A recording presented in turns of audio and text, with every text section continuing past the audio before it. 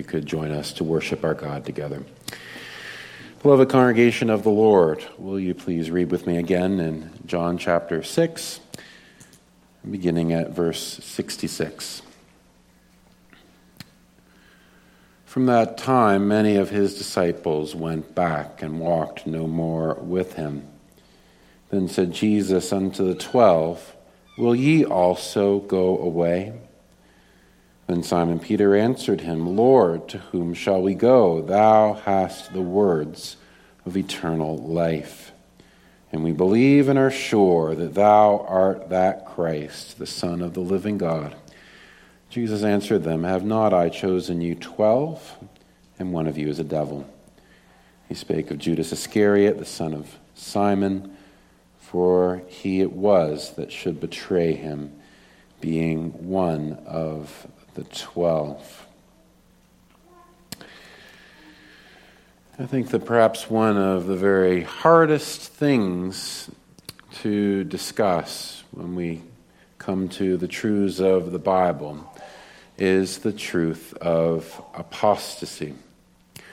Apostasy, you see, is a theological term, and it refers to someone who forsakes and rejects the Christian religion. Or to perhaps put it more starkly, it is someone who is numbered among the people of God in some way, part of the visible church, even perhaps those who would make a confession of faith in Christ, and yet who betray him through their actions, through their words, and through ultimately their heart. They turn away from the very one source of salvation and turn back to the world. And there are various descriptions of this in the Bible. Jesus spoke of the dog returning to its vomit. And he spoke of the example of someone possessed by an evil spirit, and the evil spirit departs from that person and then returns to find a great multitude of evil spirits have occupied the absence, and so the person is worse off than before.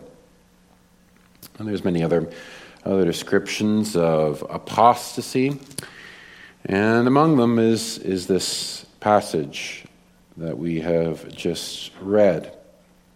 And I feel bound as one who is called to preach the whole counsel of God, not to shy away from those things that are hard to discuss. For indeed, when we have experienced that in our personal lives, and when it's not just idle speculation, then this is something that weighs heavy upon the mind and upon the soul. But I am persuaded that there is profit from considering this soberly and with great reverence and care. And so may the Lord help me as I consider verses 66 to 71 of this chapter under the theme Lessons About Apostasy. Lessons about apostasy. And we'll consider three thoughts. And the first thing we'll see is the reality of apostasy. And after that, we'll see lessons for resisting apostasy. And finally, we will see how apostasy relates to the doctrine of election. Lessons about apostasy. Well, we began to consider this passage in the morning, and we saw that at this point, Jesus is in the synagogue of Capernaum, and he is preaching this sermon to a great number of people who have identified with him in some way. They are referred to him as his disciples. They've subjected themselves to his lordship and teaching in a fashion. And yet, as we read this, you surely saw that as he unfolds the doctrine of his gospel, and as he sets it forth in these stark terms, presenting himself as the very bread from heaven in whom there is eternal life, there is this increasing resistance. And it's It's a wonderful passage in that it reveals much of Christ, but it's a very dark passage in that it reveals much of man. It reveals much about you and me by nature, and indeed every sinner apart from the grace of God. And in its full flowering, the resistance of the natural heart to God, it most naturally leads to apostasy, and there is indeed a great and terrible description of the reality of apostasy in verses 66 and 67. From that time, many of his disciples went back and walked no more with him. Let's consider that verse in the first place. So, the reality of apostasy is set forth in the example of these false disciples, and we must use that terminology very literally. Indeed, they are disciples. They are identified with this Lord and Master Jesus Christ, and yet they are false disciples. So though professing allegiance to him, it is all just on the surface. Internally and in their hearts, they had no part with him. They had no true faith, no true love, no true and vital holiness. And so we see there, from that time, many of his disciples went back. Went back to where? Well, they went back to the religion of the Pharisees. Of course, there was at this point, and especially in John's Gospel, is emphasized this great division between the religious teachers of the Jewish nation, the Pharisees and scribes, and on the other hand, this great teacher, Jesus, who worked great miracles and was indeed the Messiah of God. And there was a very stark difference. The people of the Jews, they were following these teachers who substituted the traditions and doctrines of man for the true law of God. And they substituted a very legalistic and hopeless and prideful self-works religion for that of the free grace of God's saving covenant. And so this Jesus with his doctrine, there was this great difference between he and his followers and those of the Jewish leaders. And at this point, after hearing all that Jesus has said in his sermon, many of them, a great number of those who profess Jesus Christ, they went back to what they had left when they had decided to follow him. And I think that probably the soberest thing about that verse, and there's much that's sobering about it, is found in the next half, and walked no more with him. Isn't that one of the most common descriptions of one who is truly a Christian? They are walking with the Lord Jesus Christ. They are part of a real relationship with him. He matters to them. It's not just about some creed or things like that. No, it's about him.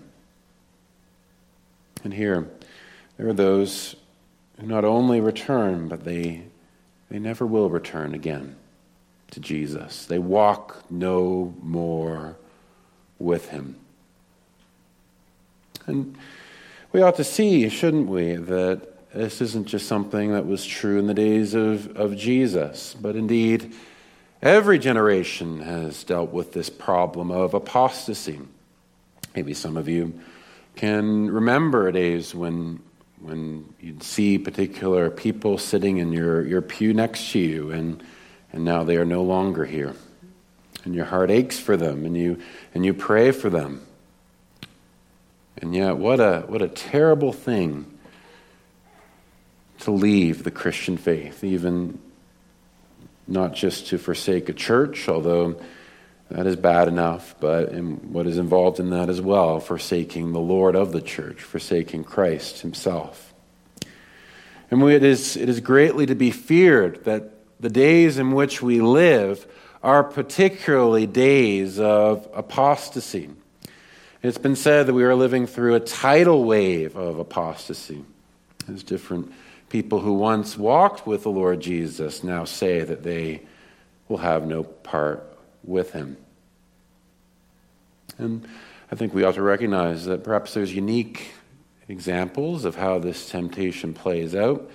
And rather than cite all of them, I'd like to just give one example of apostasy.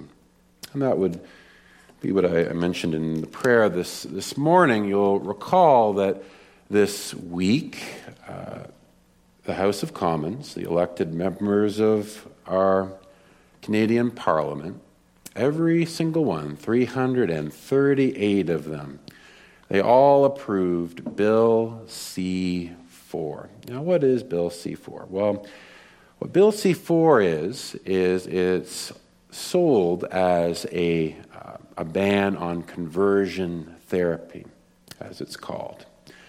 And a lot of the advocacy for this has about discredited and really virtually non-existent practices whereby those who are in a homosexual identity or in a transgender identity are abused and hurt physically or psychologically. That's what it's purporting to solve, but as many of us heard when we came here for the ARPA talk, indeed the scope of this is much broader than that because it's been written by homosexual activists. And the purpose of this legislation, it is to actually criminalize anyone who would call a homosexual person or a transgender person to repent of their sin. Those that can now, if it is passed by the Senate, the other legislative body on the federal level, that will be 5 years in jail for anyone who would do that. And I'd like to read sort of the one of the sections of this just to give you a taste for kind of what this is involving. Quote, "Whereas conversion therapy causes harm to society because, among other things, it is based on and propagates myths and stereotypes about sexual orientation, gender identity, and gender expression that conforms to the sex assigned to a person at birth, are to be preferred over sexual orientations, gender identities, and gender expressions," and so on. So you get the point. So obviously there's something very irrational about this, where it speaks about the gender assigned at birth, as though anyone ever had difficulty determining a boy from a girl, as though that was an arbitrary thing. But notice what it's saying here. It speaks of myths and stereotypes. Myths. That is the basis for saying, according to every elected official in our federal capital, every one of them would say that is why people believe that men and women are different. That is why people believe that not only is there a fixed identity of men and women assigned at conception, but also there is a fixed pattern for how it is you are to use your sexual identity. Indeed, those who would say that sex is only to be between one man and one woman in a lifelong union of marriage, that is based upon myth. And as Pastor John Koopman of our Chilliwack congregation pointed out, and something he wrote on this, what you need to understand is that is talking about the teaching of the Bible. Myth. These things about which God has spoken so clearly. Our nation, through our elected representatives, with one voice has said, we will not have God's law. Instead, we will call the very law of God myth. And you might say, well, that is pretty bad. It's pretty bad that people would do that anyone would blaspheme the Most High God like that. That men like Justin Trudeau, who are obviously not Christians would do something like that. But let me tell you what is so much worse. That there were men and women who made this vote, who called the very word of God myth, who confessed the name of Christ. People who got elected by purporting to be Christians, by purporting to advocate for Christian and biblical ethics. People who even today are members of good standing in Christian churches. Even people who are members in good standing in conservative, confessional, reformed churches. Now, what are we to make of that? Well, there's a category for someone who would call the Word of God a myth, together with all your peers, for political expediency. And that word is an apostate.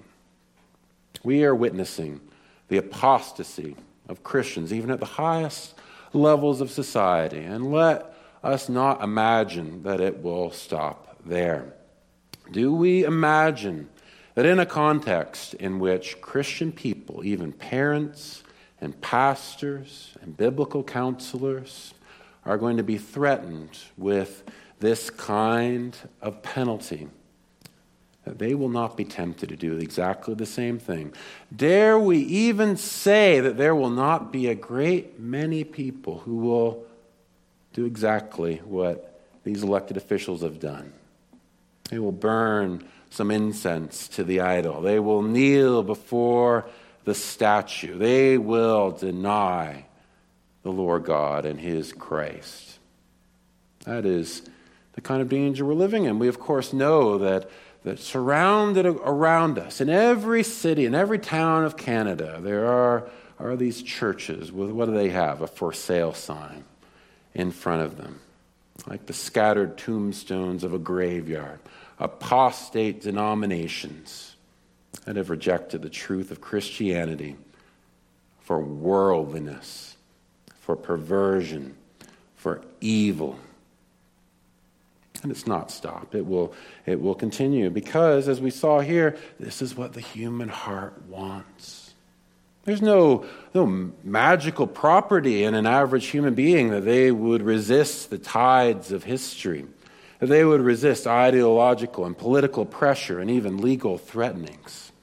No, the great number of people, they will conform, they will kneel, they will, even if they can claim the name of Christ, they will apostatize.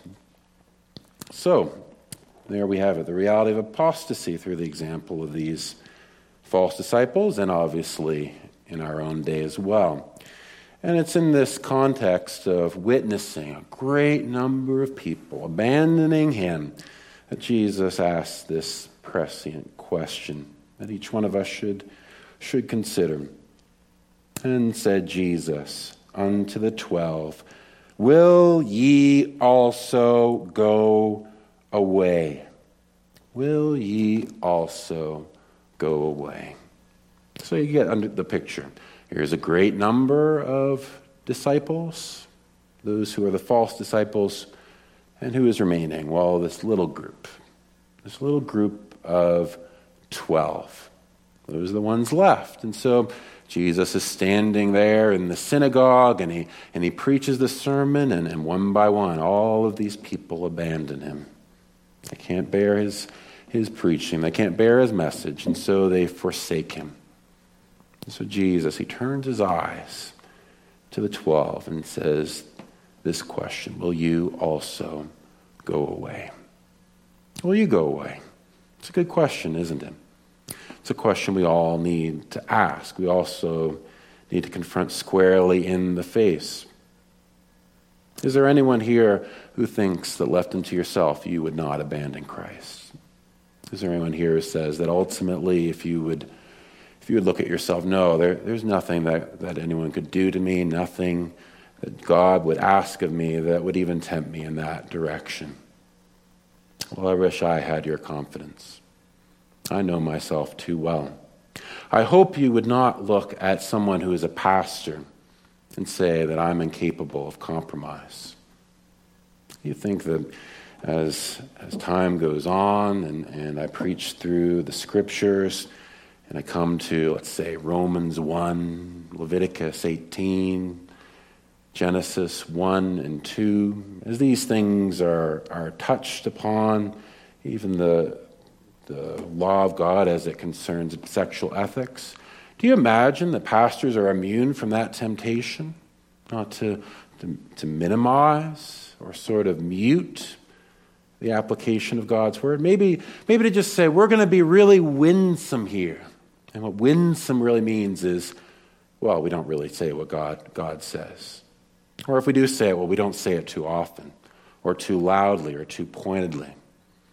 Because really, if we're being honest, sometimes we're frightened by the scriptures, and maybe it's possible even to be frightened by what it will mean to really proclaim them truthfully.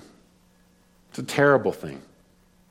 I hope you pray for the ministers of our denomination. I hope you pray for me. I hope you pray for our elders in our consistory, that in the face of what will happen, that we will be faithful, but also for yourselves.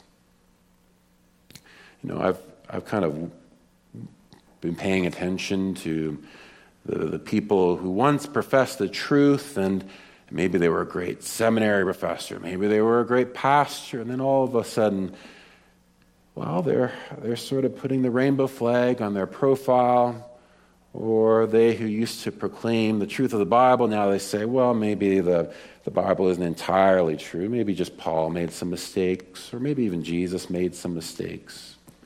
And then you do a little bit of digging, a little bit of hunting, and when did all that begin? Well, there was a son who came out as homosexual, or there was a grandson, or there was a close family friend. I guess the question becomes, when it really matters, where is our loyalty? Would you sooner have the approval of God or the approval of those who you love most dearly? If those who are closest to you were really pressuring you, saying, well, you need to affirm my identity, you need to get with the program, you need to let go of your old-fashioned ways, would you be able, in love but in firmness, to say, here I stand and I can do no other. God help me. That's the question that's set before us. Isn't there not every reason, congregation, to ask, how is it that we can resist the pressures of apostasy? How is it that we can withstand the things that we will be asked to withstand in the coming days? Well, for that, I'd like to bring out some lessons for the resistance of apostasy that we can find from these verses. And you could find them, for example, in first in verse 68. Then Simon Peter answered him, Lord, to whom shall we go? Thou hast the words of eternal life. Now, what a great thing we see here. So there are the 12 disciples, and as Peter often did, he sort of spoke for the group. There was a general question, and maybe some of those in that group weren't really sure what to say. They were formulating their thoughts, and yet Peter, bold Peter, flawed Peter, but yes, sincere Peter, he comes up with these words that come from his heart. Lord, Lord. To whom shall we go?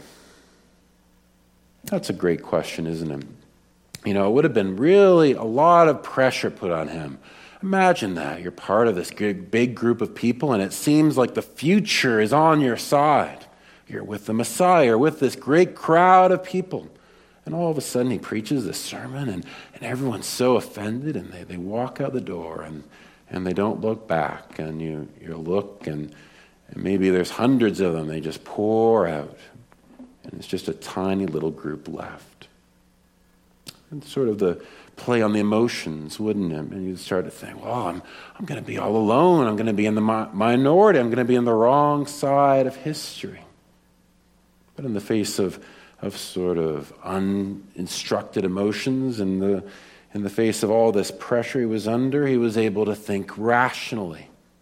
He was given that grace in order to formulate a thought that actually shut out all of the temptations that would have presented themselves. And it was this, well, to where else shall we go?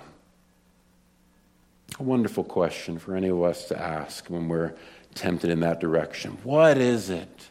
What is it that is so enticing about rejecting Jesus Christ?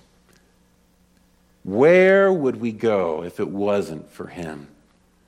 What would we desire more than Jesus Christ? Who is more worthy to be identified with than Jesus Christ? Would it be better to be like the worldlings who just go jogging and watch television on Sundays? Would it be better to those who just eat and drink and be merry because life has no meaning? It would be better to be those who worship popular opinion or entertainment or science and so-called in order to guide their walk of life. Or maybe that's putting it too starkly. Maybe you can still be part of a Christian assembly. Maybe you can still call yourself Christians. It's just that we're going to mute the full proclamation of Christ. But look at what Peter goes on to say here. Lord, to whom shall we go? Thou hast the words of eternal life. What a great thing Peter has said here. If you think about it, Jesus was committing almost every unwise decision from a particular point of view. He wasn't making his message very palatable at all. He wasn't trying to make it more appealing to these carnally minded people. Look at some of the things he said to this crowd. Verse 44, no man can come to me except the Father which hath sent me draw him, and I will raise him up on the last day. So how is it that he speaks to this crowd of people considering following him? Well, he says, basically, you're such an evil group of people. You're so polluted in your hearts that except an act of sovereign grace from my Father would draw you, you'll never come to me. And look what he says here in verse 53. Then Jesus said unto them, verily, verily, I say unto you, except ye eat the flesh of the Son of Man and drink his blood, ye have no life in you. So he doesn't choose to the most smooth and appealing presentation of the gospel. No, he goes to something that would have evoked images of cannibalism, eating flesh and blood. And of course, I think they ultimately got the point that he was talking about. There is only salvation through him. There's only salvation even through his death. And it would have been offensive on that level. But just think of how he's putting it.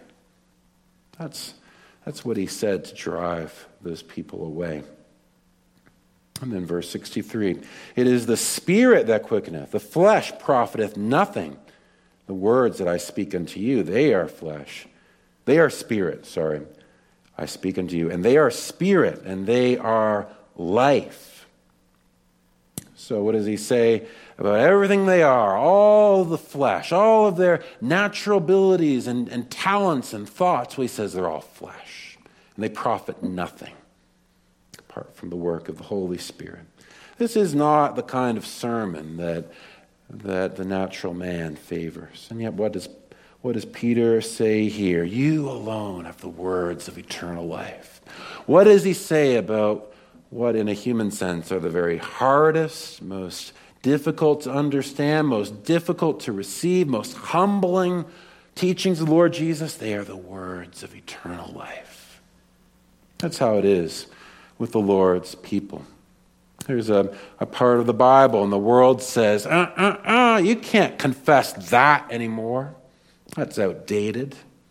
That is offensive. That is not in keeping with our progressive society. In fact, it's dangerous to society. In fact, it's going to cause people to get hurt and to kill themselves. And what does the Christian sometimes say? Oh, well, I know it's terrible that it's in the Bible, but we have to believe it. We have no other choice. How appalling. Let us take the lesson from the words of Peter. Everything that comes from the mouth of the Lord, that is life itself to us. Yes, the gospel, but also the law.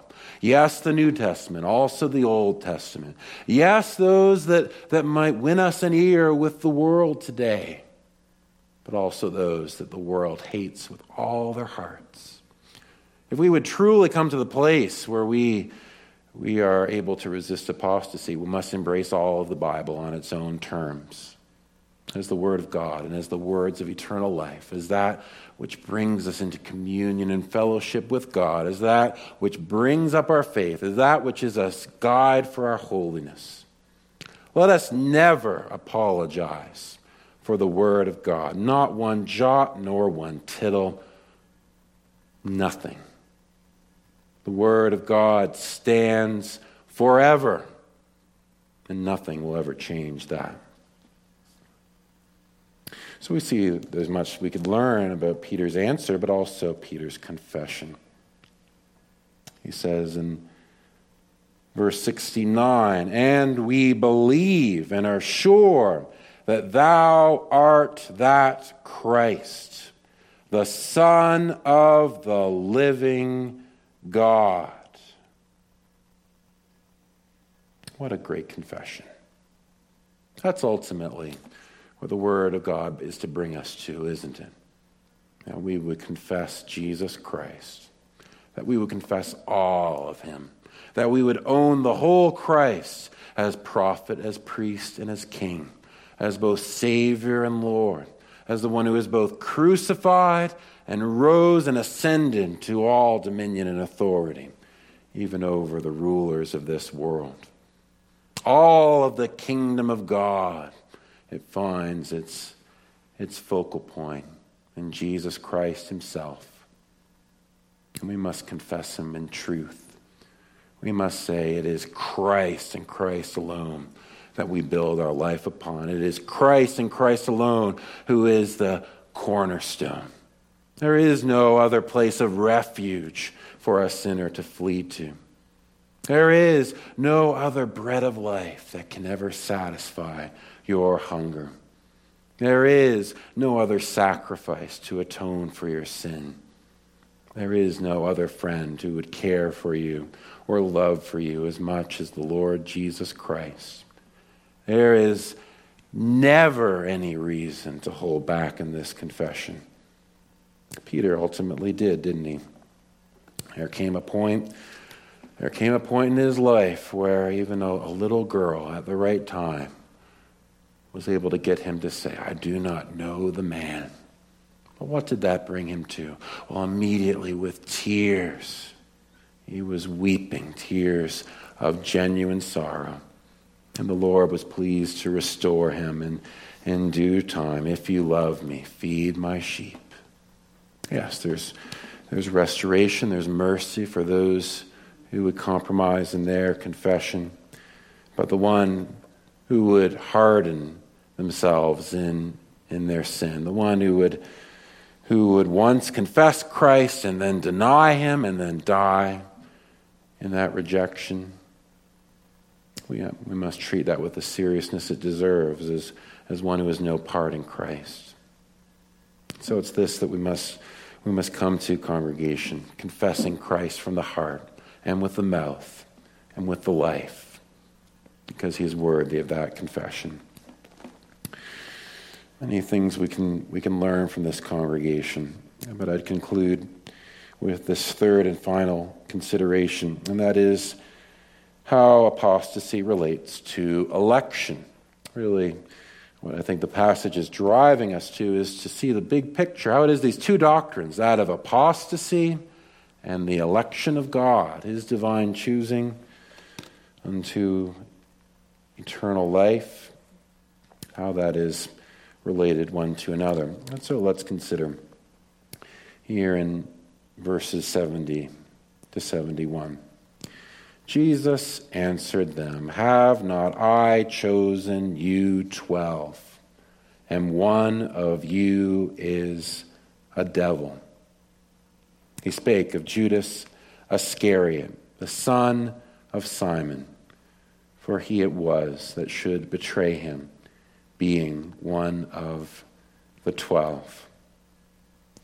So here we do see that there's a number of things going on here. And in some sense, there's something special about these 12 disciples, isn't there? They are, in a sense, sort of the pillars of the early church. God has a special appointment for them as the servants of the Lord.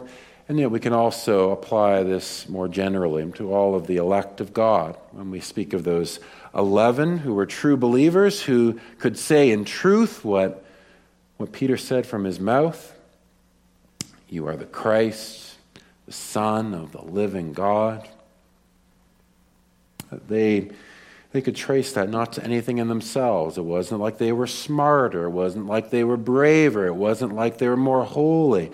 It wasn't like they'd done anything whatsoever to deserve anything. It wasn't as though God looked down the corridors of time and said, "Okay, this one will believe on me, that one won't." No, quite to the contrary. Instead, all of the graces from beginning to end, when it comes to those who are receiving of the favor and salvation of the Lord, when it comes to those who stand in the hour of testing, who do not forsake the Lord Jesus, but hold firm to their confession, they are to trace that not to nothing in the free, sovereign grace of God, those appointed before the foundation of the world unto eternal life in Jesus Christ. If God had not saved some, heaven would have none. And it's a humbling thing, isn't it? To really know that of yourself you would fall away. Of yourself, the flickering light of faith that yet burns within you, it could be snuffed out in an instant. But looking at it from God's side, you must come to say, yes, I look at myself and I don't see how I could be saved, but when I look to God in Christ, I don't see how I could be lost. Because the very same power that spoke the world into existence, the very same power that rose Jesus Christ from the grave, that very same glorious power sustains and helps and preserves the elect of God in their profession. Rejoice, believer. Do not be cast to and fro with every wind of doctrine. Do not be afraid when the enemies of the Lord Christ would come for us. Count it all blessing to be numbered among the persecuted of the Lord. Count it all joy to be numbered among those who are persecuted for righteousness' sake. And believe and trust and do not doubt that he who began a good work in you will see it through to completion. And yet there is that sobering word, isn't there? At this doctrine of predestination appointing unto everlasting life, it also concerns not only the 11, but also the one, doesn't it? He said, didn't he? And one of you is a devil. He spake of Judas Iscariot, the son of Simon, for he it was who would betray him, being one of the 12. Indeed, we know that there are no accidents with God. There is nothing that is separated from his divine decree.